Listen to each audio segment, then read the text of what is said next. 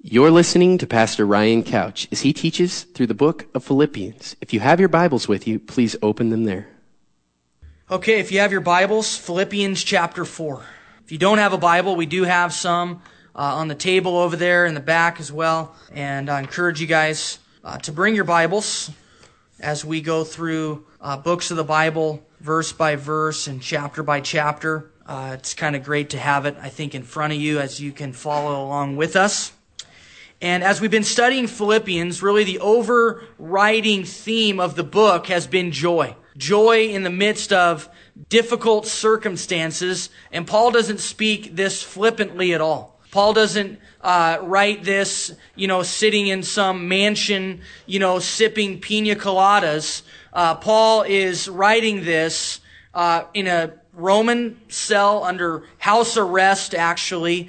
And he is guarded 24 hours a day by Roman soldiers, and he's awaiting certain death. And so, if you were awaiting certain death and you didn't know when it was going to happen, but you knew for sure it probably was going to happen, that you were going to be led down, some Roman soldiers are going to tie you up, and they were going to chop your head off, probably joy and rejoicing and all of these kinds of thoughts wouldn't be the dominating theme of any letters that you wrote. You would probably be talking about, hey, pray for me, get me out of this situation, send money, something to free me, bribe the soldiers, whatever. And yet, that isn't what Paul is saying at all. He says, I'm content. I'm trusting God. I believe that He's got my best in mind, and I have joy in the midst of these things. And so that's what we've been talking a lot about is joy. And this morning we want to talk about joy and peace. We've looked at joy in a lot of different things. And this morning we want to look at joy in peace. And peace is really the absence of worry or the absence of anxiety. And, maybe you're not like me. Maybe you don't worry at all. Maybe I'm the only one that worries, but I doubt that's true. I think we all worry. I think some of us, unfortunately, are gripped by worry and by fear and by anxiety. Worry is a completely unproductive emotion. It's kind of like sitting in a rocking chair. You're involved in lots of activity, but you're not really going anywhere. And that's what worry is. It's just kind of back and forth. It's a lot of motion, but it's not accomplishing anything. It's been said that worry is the advanced interest we pay on troubles that seldom come. Statistics say this, that most worry is focused on 40% things that will never happen. And so we're just worried about stuff that will absolutely never come to pass. 40%. 30% things in the past that can't be changed. And so 70% of the things that we worry about, we have no control over and will really never happen to begin with. 70%. 12% criticism from others, mostly untrue. And so we're worried about things that people are saying about us that really aren't true to begin with, or that even if they are true, we can't do anything about them.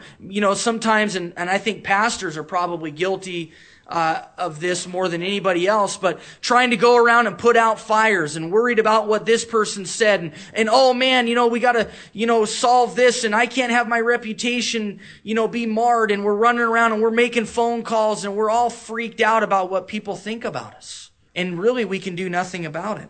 10% about health, which gets worse as we worry about it, which is really kind of cool, right? You're worried about your health, and then the actual worrying is what makes you unhealthy. Or if you're a hypochondriac, you're worried about things that don't even exist. You're going to the doctor, and he's like, man, there's just nothing wrong with you, and you're just totally freaked out. 8% of worry are real problems that we will face and deal with as they come. And so 8% of the stuff is real, but we're going to have to deal with it as it comes anyway, so why worry about it? Why stress about it? Just deal with it when it comes. And there was this story told of a lady who for 10 years was worried that her house was going to be broken into. And every night, she would just have her husband searching the house and, oh man, this, and I heard a noise there. And, husband's looking all over the house. And finally, there was one night where they heard something downstairs, and he went down there, and there was an intruder, a burglar in the house. And he said, "Hey, it's nice to meet you. I want you to meet my wife. She's been worried about you for 10 years. It's kind of true, right? Like, what good did it do? Okay, it finally happened, and you worried about it for 10 years. But most of these things they're never going to happen. And they're things that we have absolutely no control over. Worry is the absence of peace. And a lot of people want peace. I mean, you see bumper stickers, visualize world peace, whatever that really means. And people stand on the street and they, honk for peace, whatever, and as if that's really going to accomplish a lot. And people will try to find peace through alcohol, through drugs, through sex, through money. We try to find peace. And yet it really doesn't bring peace, does it? Peace in a bottle, maybe it helps you for a time, but guess what? You come out of that drunkenness. You come out of that high. And maybe the drug gave you a high and gave you a peace for a time and helped you to forget about your worries.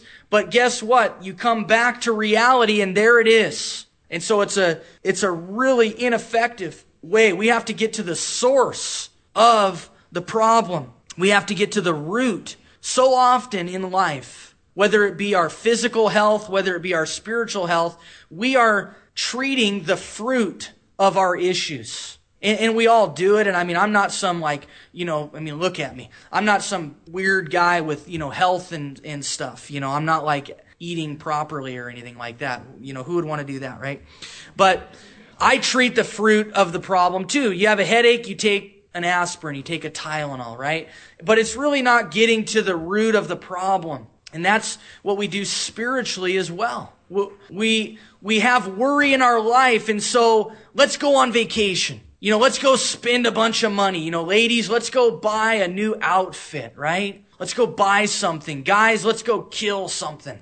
Let's go blow something up, And that's kind of what we think is going to help us to take care of our worry, take care of our anxiety. Maybe you're a guy or a gal that likes to go work out, and that helps you. And there's nothing wrong with that. But in reality, that's not treating the real problem. The adrenaline that's rushing through your body when you work out, it helps you to feel better. And doctors have told us that helps relieve stress and helps, tension. But worry is a spiritual problem. And so pumping iron is going to help you to feel better for a time. It's kind of a natural drug, really. Jogging, running, you get those endorphins going, and it will help you. But it doesn't treat the root of the problem. Hey, if I had the opportunity to go buy something new today, that would help me for a time. I like new stuff. I've been wanting a new watch, a brown one to go with my brown shoes because I only have a black one, and I kind of like to color coordinate. So, it would help me for a time, but it's not going to make me feel better for the long haul. It's not going to take away real issues in my heart that God wants to deal with. It's like a video game. You can escape reality, a movie, all these things. That's how Americans thrive. Do you know that? We thrive on escaping reality. We thrive on being busy because you know that busyness kind of helps you to escape reality, doesn't it? If you can, just fill up your schedule with all kinds of stuff, then you don't have to face what's really going on in your life. And God says, you know what? I want you to get quiet. I want you to sit. I want you to allow me to search your heart so that I can really get to the root of the issue. And that's a scary thing, isn't it? It's a scary thing to allow God to get to the root of our problem. And that's what He wants to do. That's what He wants to do in my life, in the things that I'm worried about, the things I'm stressed about, which may be different than the things you are. But we've all got stuff, don't we? We've all got stuff that's kind of weighing on our mind. Maybe it's weighing on your mind right now. Maybe it's as simple as, the soup that you have in the crock pot. And you're worried about it right now, and you're robbing yourself of what God wants to do in your life right now at this very moment. Maybe it's a lot bigger than that. Maybe it's financial worries. Maybe it's, they're doing layoffs at work and you're worried about that. Maybe it's health.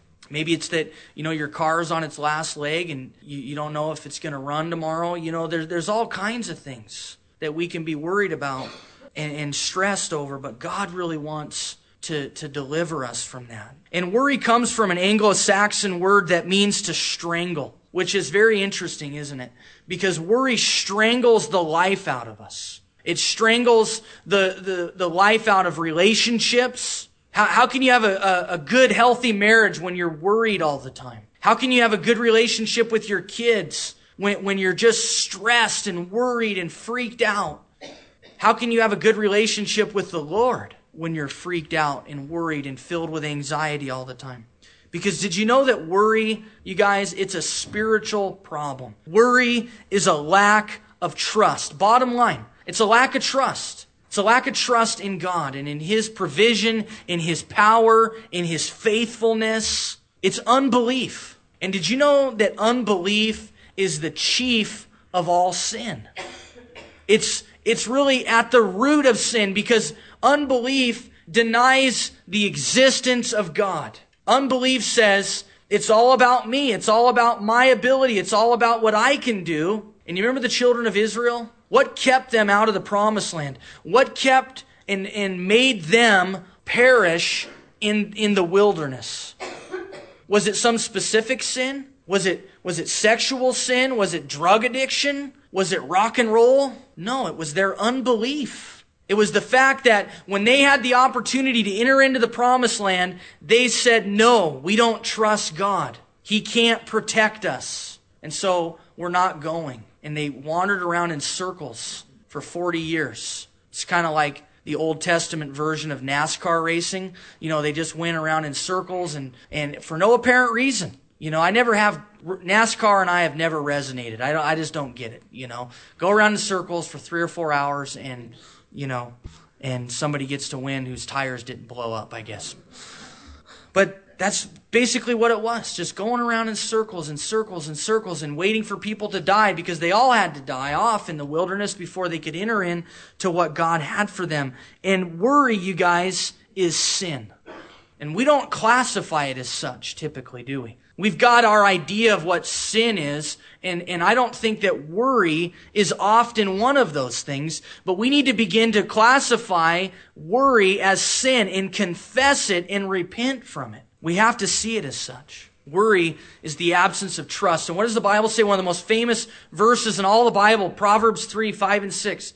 Trust in the Lord with all of your heart. Trust in the Lord. Put your trust in Him. Step out. Put all of your eggs in His basket. Whatever that means. I don't know where that comes from. It's one of those cliches that I have no idea what it means. Like, have your cake and eat it too. Who doesn't want to do that?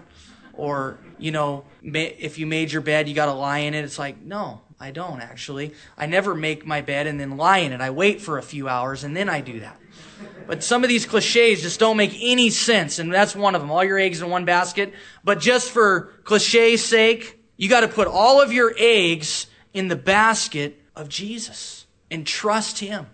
Have you ever done any of those, those things where it develops trust in a group? Maybe it's a group of employees that work together, or a youth group, or some kind of missions team, and they do these tests to develop trust, where you kind of fall off backwards off of some platform, and everybody is supposed to catch you, or you're linked up with somebody else and you're supposed to walk across a ropes course and you have to work together, and it develops trust. And that's what God wants us to do. He just says, you know what? Just fall into my arms. Yoke yourself up with me. Trust me. Trust in the Lord with all of your heart. Lean not on your own understanding. That's what worry is. It's leaning on your own understanding. It's trying to figure it out on your own. That I can do this. That I can figure it out. That I can make this happen. We lean on our own understanding. But He says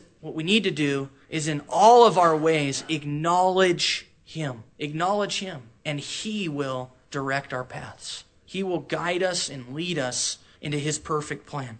In Matthew chapter 5, Jesus, in the Sermon on the Mount, talks about how foolish worry is. What can worry really accomplish, He tells us. What does it really do? He says rather than worry, what we ought to do is set our mind on things above. We ought to focus on eternal things, because worry doesn't accomplish anything at all. Listen to the words of Jesus in Matthew chapter 6, as he says, "Therefore do not worry, saying, what shall we eat, or what shall we drink, or what shall we wear? For after all these things the Gentiles seek," or literally worldly people that don't have a relationship with God. That's what they seek. They're just trying to, figure out how to live another day, how to make it happen. But he says, your heavenly Father knows you need all these things. He's intimately acquainted with your needs. Nothing that's happening in your life right now is a surprise to him. He knows about it. And so rather than worry about it, we just trust God because it's in his hands. He says, instead of worrying, seek first the kingdom of God and his righteousness, and all these things shall be added to you. Therefore, do not worry about tomorrow, for tomorrow will worry about its own things. Sufficient for the day is its own trouble. And so, in other words, trust God. Remember that he's in control. You don't need to worry because it's all in his hands. And when you do that, and when you seek first the kingdom of God, guess what? Not only do you get peace, not only are you storing up for yourselves treasures in heaven, but you receive all of the things that you were worried about to begin with. And so it's like a double bonus. Whereas when you're worried and you try to do it on your own and you're stressed out and you're trying to make it happen, maybe you do make it happen. But in the meantime, you're all filled with anxiety and stress and worry, and you're totally breaking communion with God, and you're not storing up treasures in heaven. You're not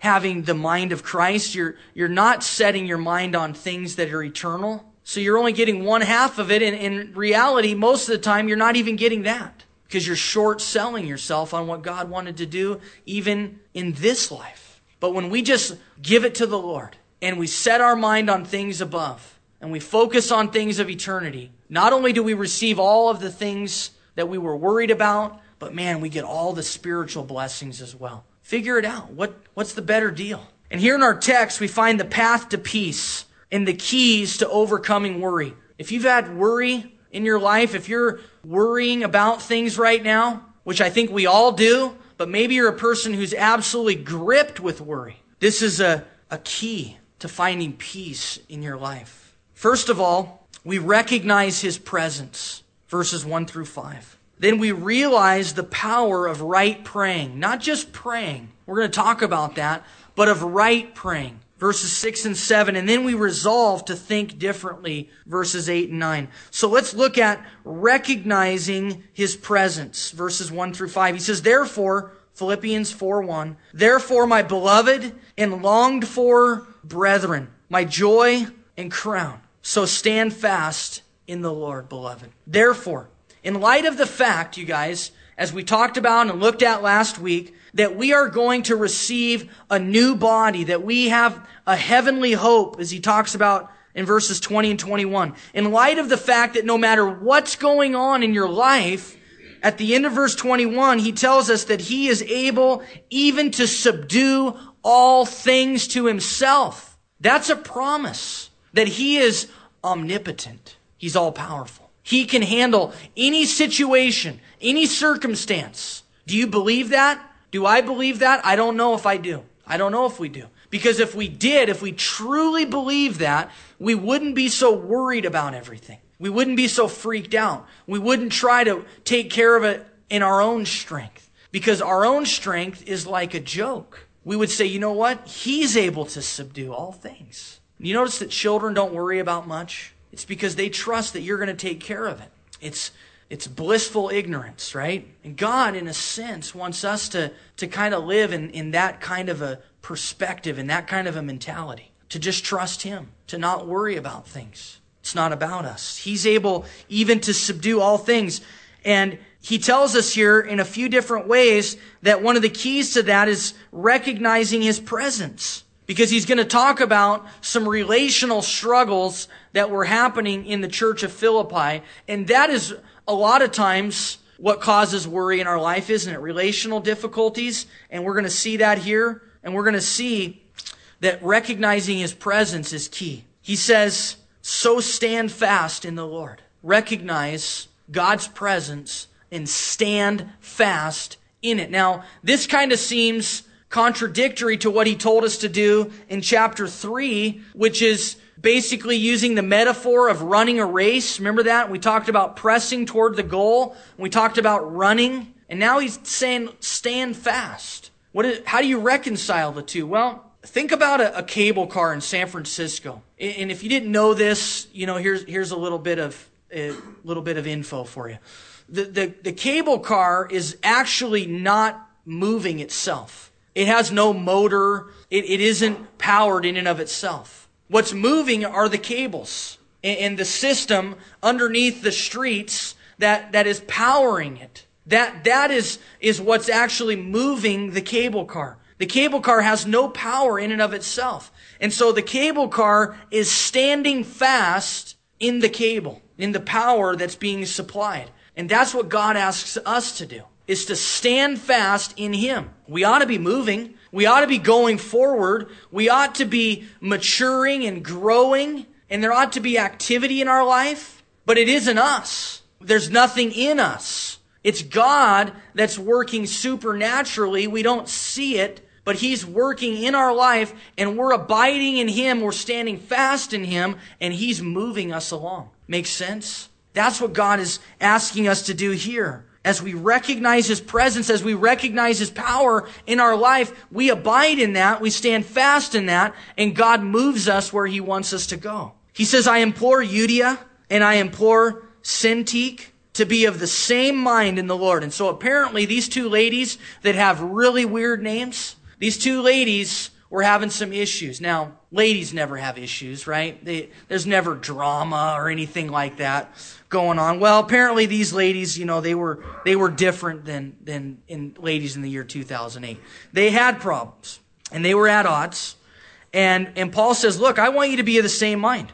And I urge you also, true companion, help these women who labored with me in the gospel, with Clement also, and the rest of my fellow workers whose names are in the book of life. Rejoice in the Lord always. Again, I will say rejoice. And so Paul says, look, you're having some problems. I want you to be of the same mind. I don't want there to be division in the church. And Paul would say the same thing to us today. God would say the same thing to us, that He doesn't want there to be division, that He wants there to be unity and love and peace. And if you have relational issues right now with people, whether they be in the church or without the church, you need to deal with that. You need to seek peace and reconciliation. You need to admit you were wrong. Even if you really don't think you were, you need to apologize. You need to seek out restoration, which is what Paul's encouraging them to do, as he says, be of the same mind.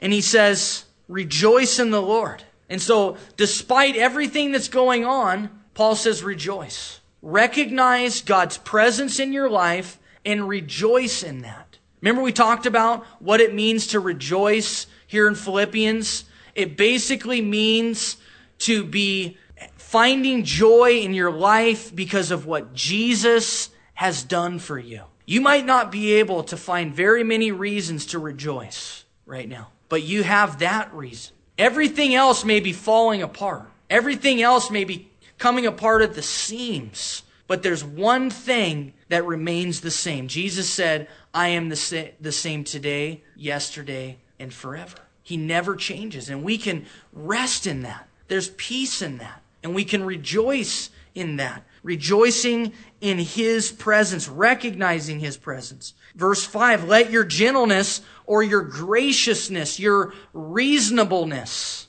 be known to all men. May people see that we're reasonable, that we're willing to admit when we're wrong, that we're willing to extend grace, that we don't hold grudges, is what Paul's saying. Let your gentleness be known to all. That the church is not a place where people harbor bitterness and anger and resentment. Let your graciousness be known to all men, because the Lord is at hand. Now, if the phrase the Lord is at hand doesn't mean that He's coming back quickly. In this context, it means that He's always with us, that He's right there, that He's near to us. And you guys, we need to, in order to have victory over worry in our life, we need to recognize that Jesus is always with us. That Jesus isn't somewhere where we have to go find him. That we don't have to invite his presence. That we don't have to drum up his presence. And that's why I'm really opposed to doing that, like in a worship service, drumming up emotions for the sake of emotions so that we can feel like God was here. Look, Jesus, God, the Father, the Holy Spirit are with us all the time. We may not feel him. We may not have all of the emotions associated with his presence all the time. And that's where faith comes in. And you guys, that's why it's a sin to worry. Because we have to trust that he's with us all the time. And that's why the Bible says that apart from faith, it's impossible to please God. It's not highly improbable or unlikely. It's impossible. And so if you want to please God, you're going to have to trust him by faith. You're going to have to live by faith. The just shall live by faith, the Bible tells us. And so he wants us to practice his presence, understanding that he is with you, that he'll never leave you nor forsake you. Do you know that? Kind chapter 13. He will never leave you nor forsake you. Not he'll leave you once in a while. Not he'll forsake you if you kind of get squirrely on him and get weird on him. He'll forsake you. No, he'll never leave you. He'll never forsake you. And in the original, that word never means never. Just never. It's not going to happen. And so, what is God wanting to teach us through that promise? That he's always there. We can ignore him. We can pretend like he isn't there. We can try to do everything on our own, kind of like your children. When you're standing there, fully capable and willing to help, and they don't want your help, and they say, no, I can do this on my own. My son Carson's really into that right now, where he can go to the bathroom on his own. It's like, Carson, you can't hardly breathe on your own, let alone go to the bathroom. But we'll go ahead and we'll let this fly, right? So he wants to shut the door, and it's like, there's a tornado going on in there. Who knows what is happening? And you go in there, and there's toilet paper everywhere, and there is, streaks across the toilet seat and on the wall, and it's like, yeah, you can really do this on your own, huh? But he thinks he can. I can do this. Me want to do it. Me can do it. And that's what we say to God. And God says, man, I want to help you. I'm here with you. I'm more than capable, and I'm more than willing. But if we want to do it on our own, he'll let us do it on our own. He'll let us fall flat on our face. He wants us to recognize his presence in our life, practicing the presence of God. You guys, that is key in overcoming worry. If you're a worrier, if you're a person who's gripped with worry right now, it's because you have forgotten that Jesus is with you and that he'll never leave you. He'll never forsake you. When we get afraid, when you get fearful, it's often because you feel alone, right? I don't really like to be like alone especially in a house I don't know. Have you ever I remember when I was a teenager, I would, babysit for people or whatever, and, their kids would be in bed, and I'm in their house, and I don't know anything, and it's pitch black, and, I'm just thinking, I'm kind of afraid. I don't know anybody here, and I don't know what's going on, and I don't know the surroundings. We used to live in this creepy house when I was a kid. My parents were all about buying old houses and fixing them up, but it always took a long time to fix them up. And my room was down in the basement. And I remember when we first bought the house, it was like a horror movie going down into this basement. And sometimes my parents wouldn't be home, and I would have to go down there by myself, and I just wouldn't do it. I'd just be like, you know what? I'm waiting for somebody to get home before I go down there. I was too afraid. I remember working in a mall when I was in high school, and sometimes I would close up, the store by myself, and then I'd have to walk across the dark parking lot all by myself at night, and, it was kind of creepy. These guys are thinking, man, this guy's a wimp here. But you know what? It's when we feel alone. It's when we feel like there's nobody there with us, and it's the same in our relationship with Christ. When we feel like nobody is there with us, we forget he's with us. Recognizing his presence. A second thing is realizing the power of right praying. Look at verses 6 and 7. Be anxious for nothing. Be anxious for nothing. That kind of eliminates a lot of stuff, doesn't it? Be anxious for nothing. It doesn't say be anxious about the big stuff. It's okay, I can understand why you'd worry about that. That's a big deal. No, be anxious for nothing. There's nothing that we should worry about, whether it's little or whether it's big. We shouldn't be worried about any of it.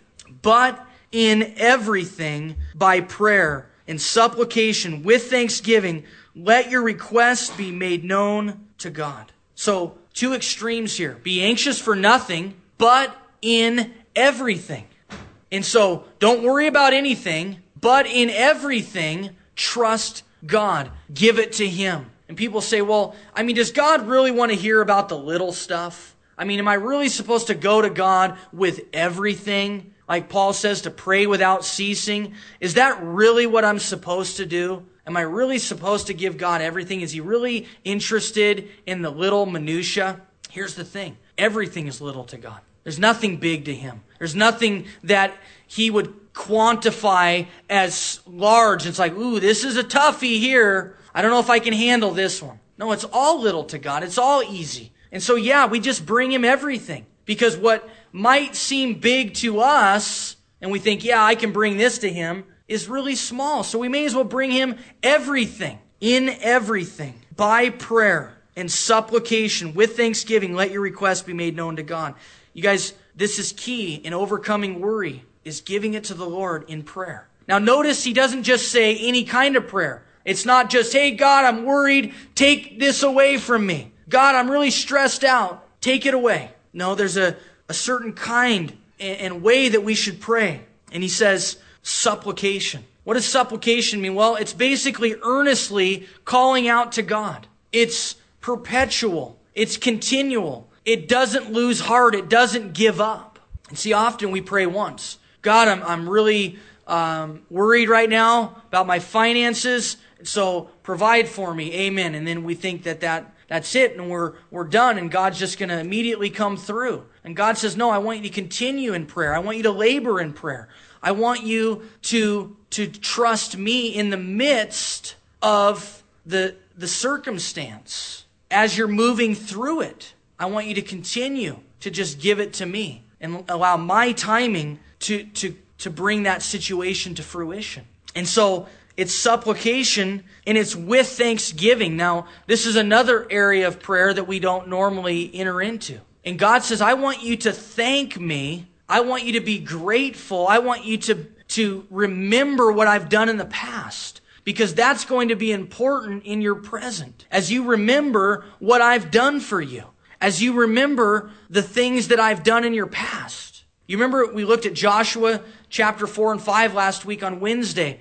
And what was the first thing that the children of Israel did when they entered the promised land? They were commanded to build memorial stones, pillars. Why? So that they could look back and remember what God did. So they could be reminded of the faithfulness of God. And God wants us to set up those reminders in our life so that we can thank Him. Because often the very thing that you're worried about was the thing that you were worried about like a month ago or a year ago, and God came through for you. But now you've forgotten about it. Now you've totally lost sight of what God did for you. And if you set up these reminders in your life, if you're grateful, if you're thankful, if you say, God, thank you for your provision last month or last year. I know you can do that again. You're faithful, Lord. You've done it up to this point. There's no reason why you won't continue to do it. And we're reminded of that. And we read the stories in the Old Testament, and we see the faithfulness of God.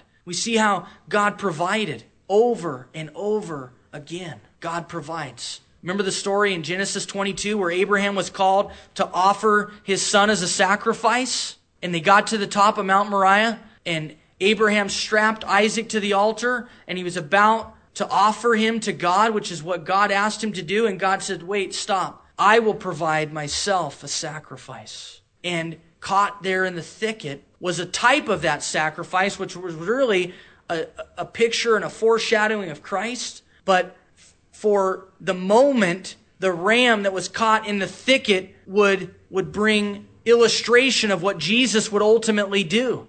And God said there to Abraham that I am the God that sees. Literally, I am the God that provides. which is really awesome in the Hebrew because they're the one and the same. The God who sees and the God who provides. It's an amazing promise that the God who sees is the God who provides. Now, we're not that way, are we? We see a lot of stuff that we can't do anything about. You drive by somebody that's, stalled out in the middle of the road. It's like, bummer, man, I'm busy, or I'm not a mechanic. I hope it works out, Or maybe you've been in a situation where someone needs medical care and you see the need, but you're not a doctor, you're not a nurse, and it's like, man, all I can do is hopefully get you to somebody that can take care of your situation. We can see lots of stuff. I remember coming home from Bible college, and when you don't put oil in an engine, after a while it just kind of, it quits working.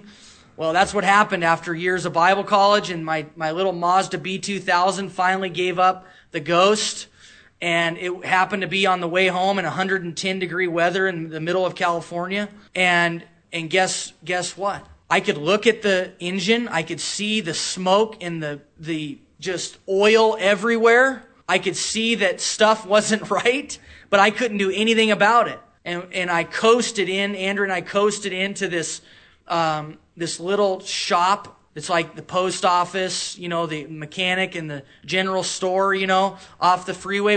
We coast into this little place, and the mechanic comes out, lifts up the hood, and he's like, yep, she's gone. And I could see we had problems. There's nothing I can do about it.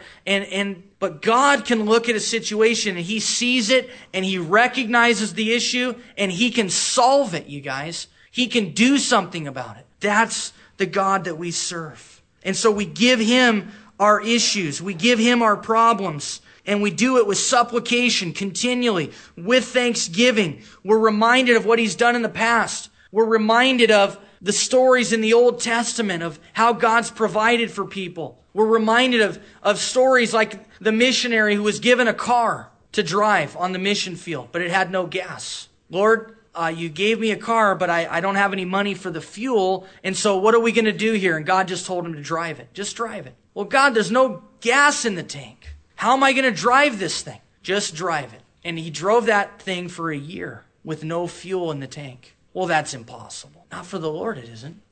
God created everything that's in that vehicle. He can make it run or not have it run. Heard another story of a missionary who was imprisoned, thrown in prison to starve to death. They thought, well, this'll teach people not to preach the gospel. We'll just have this guy rot here in prison. No water, no food. Every day, a rat brought this guy a yam. If you know anything about nutrition, you know that yams actually have everything you need to survive. That's all the nutrients and all the vitamins you need. And if you know anything about rats, you know they don't share. And so this was an amazing miracle. Every day a little rat comes out of the hole, brings him a yam. Every day. And God delivered him from that. Is God able to deliver you from the situations and the circumstances that you're in right now? I would say yes. And the way that we overcome the worry that would say, no, He can't, is that we recognize His presence, we realize the power of right praying. And then,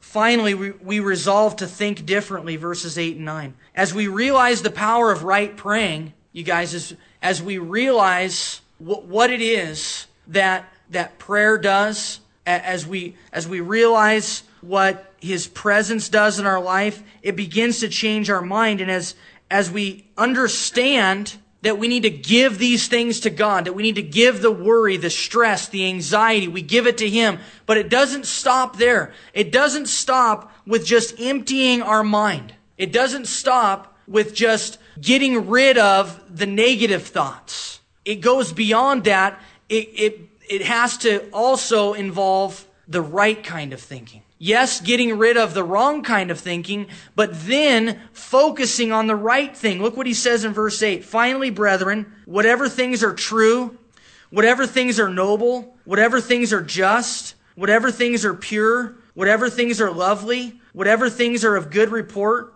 if there is any virtue and if there is anything praiseworthy, meditate on these things. Now, sometimes we hear the term meditation, and if you're not familiar with it biblically, you just think of like Eastern meditation, right? Which is contemplate your navel, twist your body into weird pretzel-like shapes, sit in a corner, stare at a wall, chant, that kind of stuff.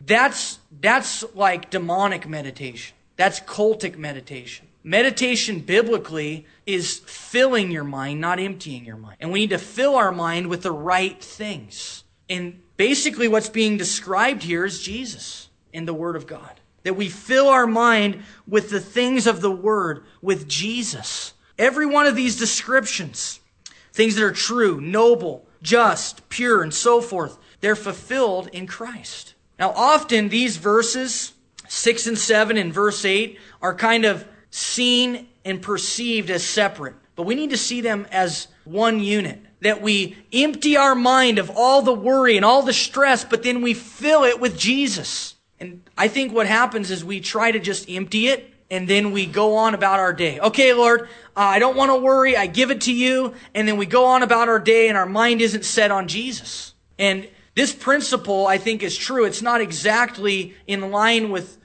this concept here, but the principle, I think, is the same. You remember when Jesus said, if you cast a demon out of somebody and you don't replace that void with the presence of God, that 7 more demons will come and just terrorize that person? Well, I think the principle is that it's not only getting rid of something, that it's replacing it with something, right? And it's not only about getting rid of the worry and the stress and the anxiety, it's replacing it with Jesus. And that's what he's telling us to do in verse 8. Replace it with the right things.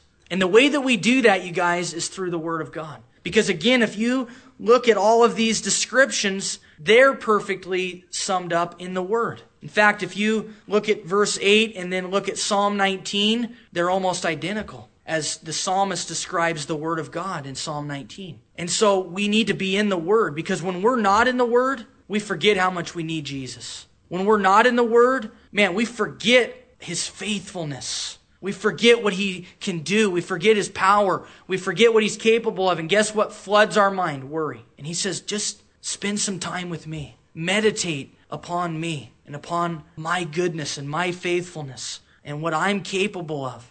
And that worry that was dominating your life, that anxiety that so grips your heart, that fear that has crippled you, it will begin to dissipate as you give it to me, and then as you fill your mind with the right kind of thinking, which is about Jesus. And as you think about Jesus, you guys, as you meditate on the life of Jesus, here's the awesome thing. What happens is you start to realize that Jesus didn't let anything stop Him from what God had called Him to do.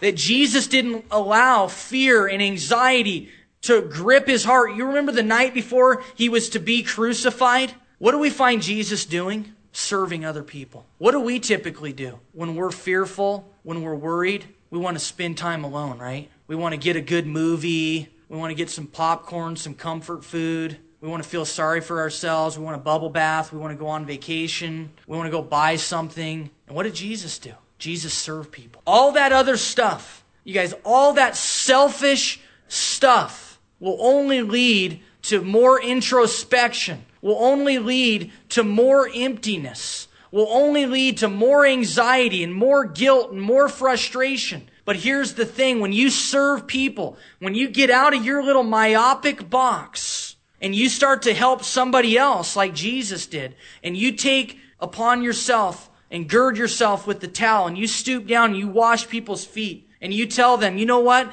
It is a joy to spend time with you. As Jesus told His disciples, I have anxiously awaited and anticipated this time. I've earnestly desired to spend time with you. What? You've earnestly desired this time? This dinner? When you know what's coming right after it, which is your betrayal and your death? Jesus said, I've earnestly desired to spend this time with you. He didn't waste any time with His friends. You know what I see? I see us get freaked out. I see us get worried. And then we want to isolate ourselves. We don't want to talk to people. We want to feel sorry for ourselves. We want to get into our own little bubble. And we don't serve people. And it's this vicious cycle. And Jesus says to us this morning, set your mind on me. And when you do that, you'll find the key to overcoming worry, which is serving other people. Giving Him your worries, flooding your mind with the presence of God,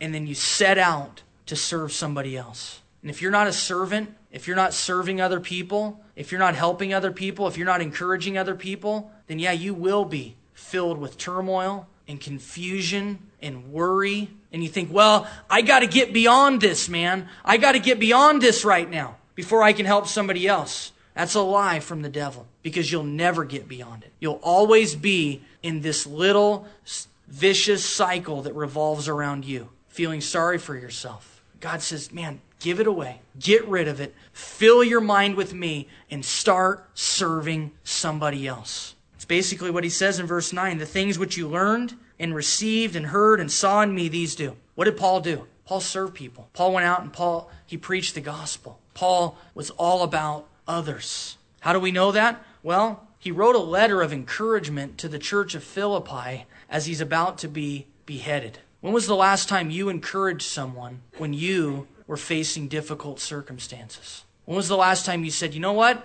I'm going to suck it up. I'm going to give it to God. I'm going to trust Him, and I'm going to bless somebody else. That's what Paul did. The things you learned and received and heard and saw in me, these do. Do these things, Paul says.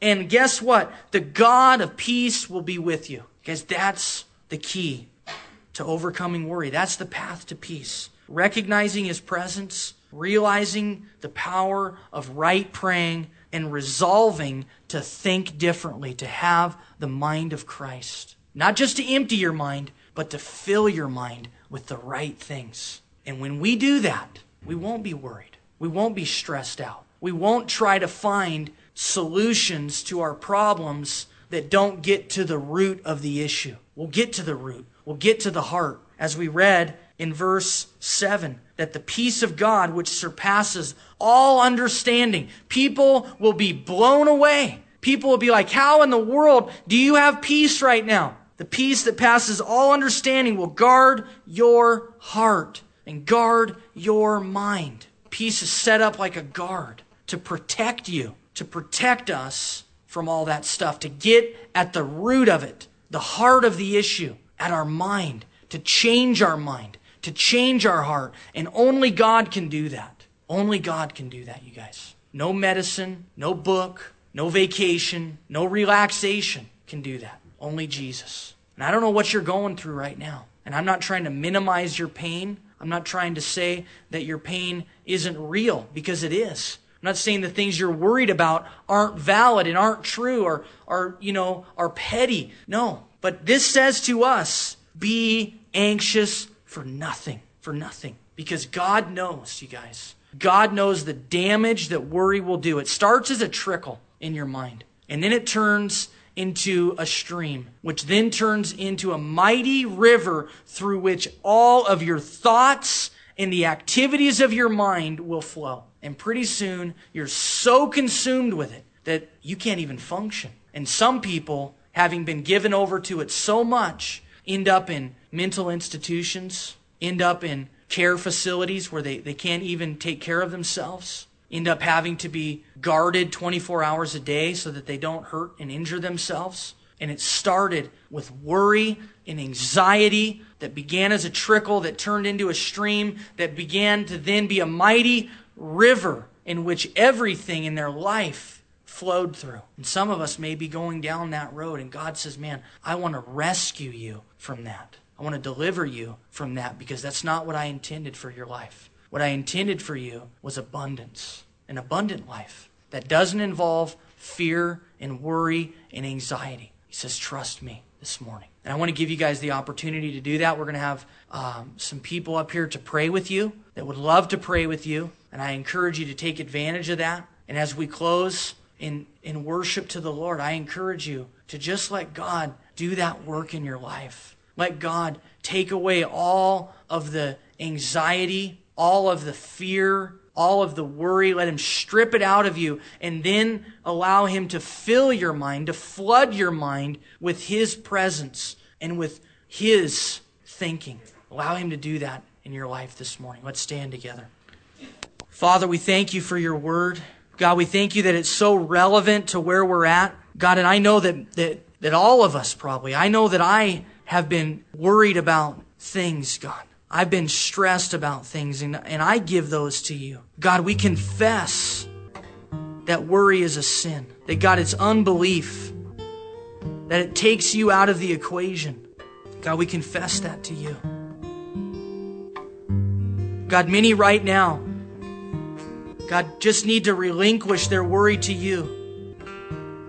And God, I pray that as they do that, as they maybe even lift their arms to you and just ask you to take it, God, that you would come in such a powerful way by your Holy Spirit, God, that you would flood their hearts and their minds with a peace that passes all understanding. That, God, we would give you our worries, our doubts, our fears, and that, God, you would replace it with the right kind of thinking. That, Jesus, you would consume our thoughts. That, Jesus, we would pattern our life after yours. That, God, we wouldn't be so consumed with ourself, which, God, creates worry. It creates fear. But, God, we would be consumed with you, which would create serving others. God, forgive us, deliver us, take it from us, God. We give it to you. Come, fill our lives.